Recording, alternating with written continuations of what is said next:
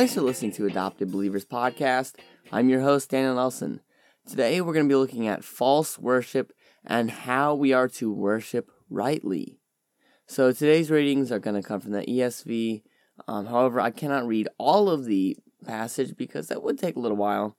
So if you're turning in your Bibles, it is to Isaiah 1:10 through 17. So let's get right into it. So first, we're going to see why Judah's worship was offensive to God, and then we're going to see how Judah can correct this. So right from the beginning of this passage, we see that God is not happy with his people. God calls Judah Sodom and Gomorrah. So this name was a deep insult to Judah. So the people of Judah would have remembered the godlessness of Sodom and Gomorrah and how they were destroyed by God because of their immense wickedness. Think back to the story of Lot. You probably remember how Lot's wife was turned to salt. That's the story we're looking at. Sodom committed terrible, terrible sins. One of the sins that is brought up often against them was their homosexuality. And this was not just like two angels came and visited Sodom and Gomorrah.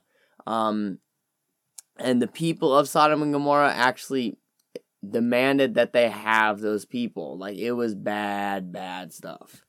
So this was a deep, deep insult against Judah.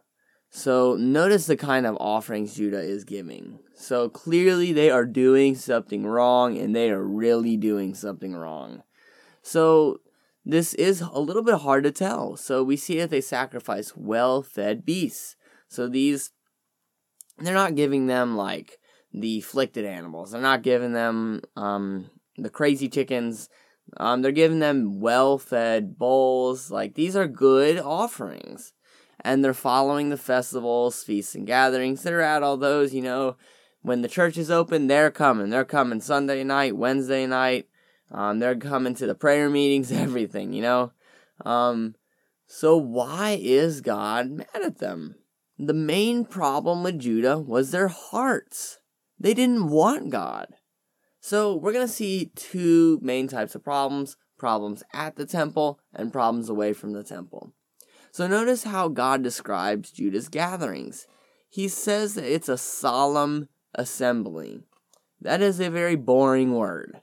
And that is exactly the word God wants. A solemn assembly. And this is exactly the opposite of what Judah should be doing. We shouldn't have solemn assemblies.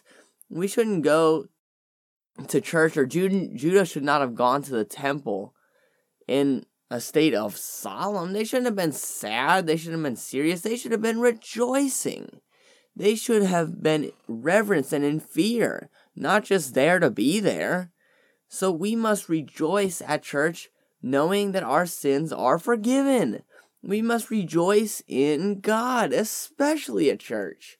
Of all places to be solemn and boring with God, the church is the worst place to do that. So Judah failed to see the God they were serving.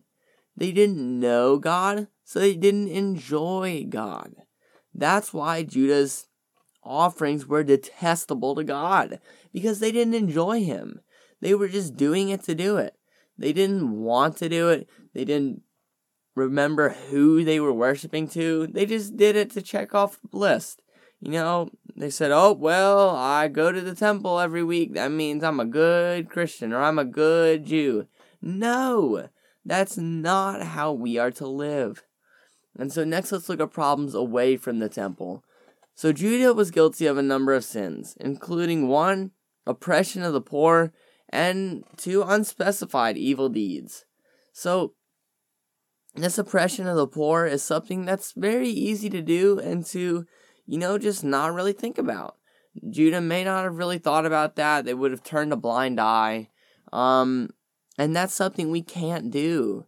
The New Testament in particular talks about caring for the helpless. And that's something Judah failed to do. And that's something we need to make sure that we're not failing to do. And then unspecified evil deeds. I don't think God really wanted to lay out all their evil deeds in this. And he'll lay out more as we go through this book. However, here for the sake of time, he just says evil deeds. And so next let's look at how Judah can correct this. God didn't just tell them their sins and say, well, good luck to you, you're dead. He gives them ways to remedy this. However, before we go any further, we must realize that these warnings and calls for reform are for us as a church too, if we are solemn in our assemblies. So first, Judah must admit that they have the problem. So think of someone who has just been given a terrible diagnosis from a doctor.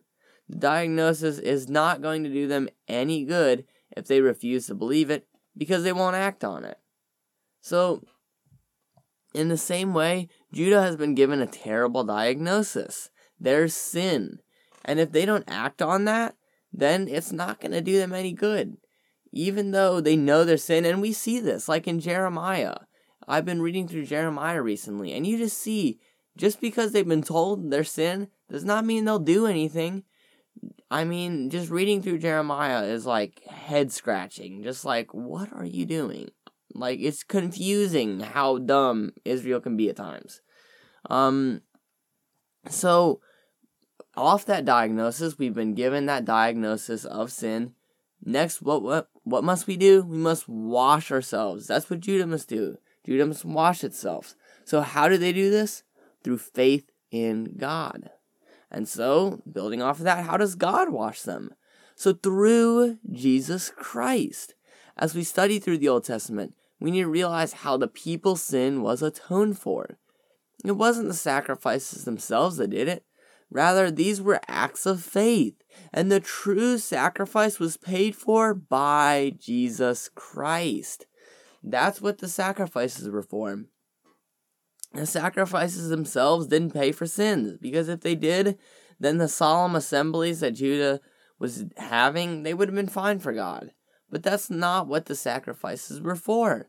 They were signs of faith. And those solemn assemblies showed that they had no faith in God. They didn't even know God. Because if they knew God, they wouldn't have been solemn at those assemblies. They would have been joyful, rejoicing. They would have been glad and humbled just by who God is.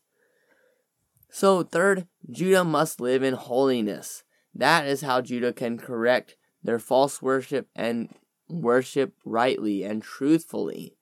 God calls Judah to learn to do good, to seek justice, to correct oppression, to bring justice to the fatherless, and to plead the widow's cause.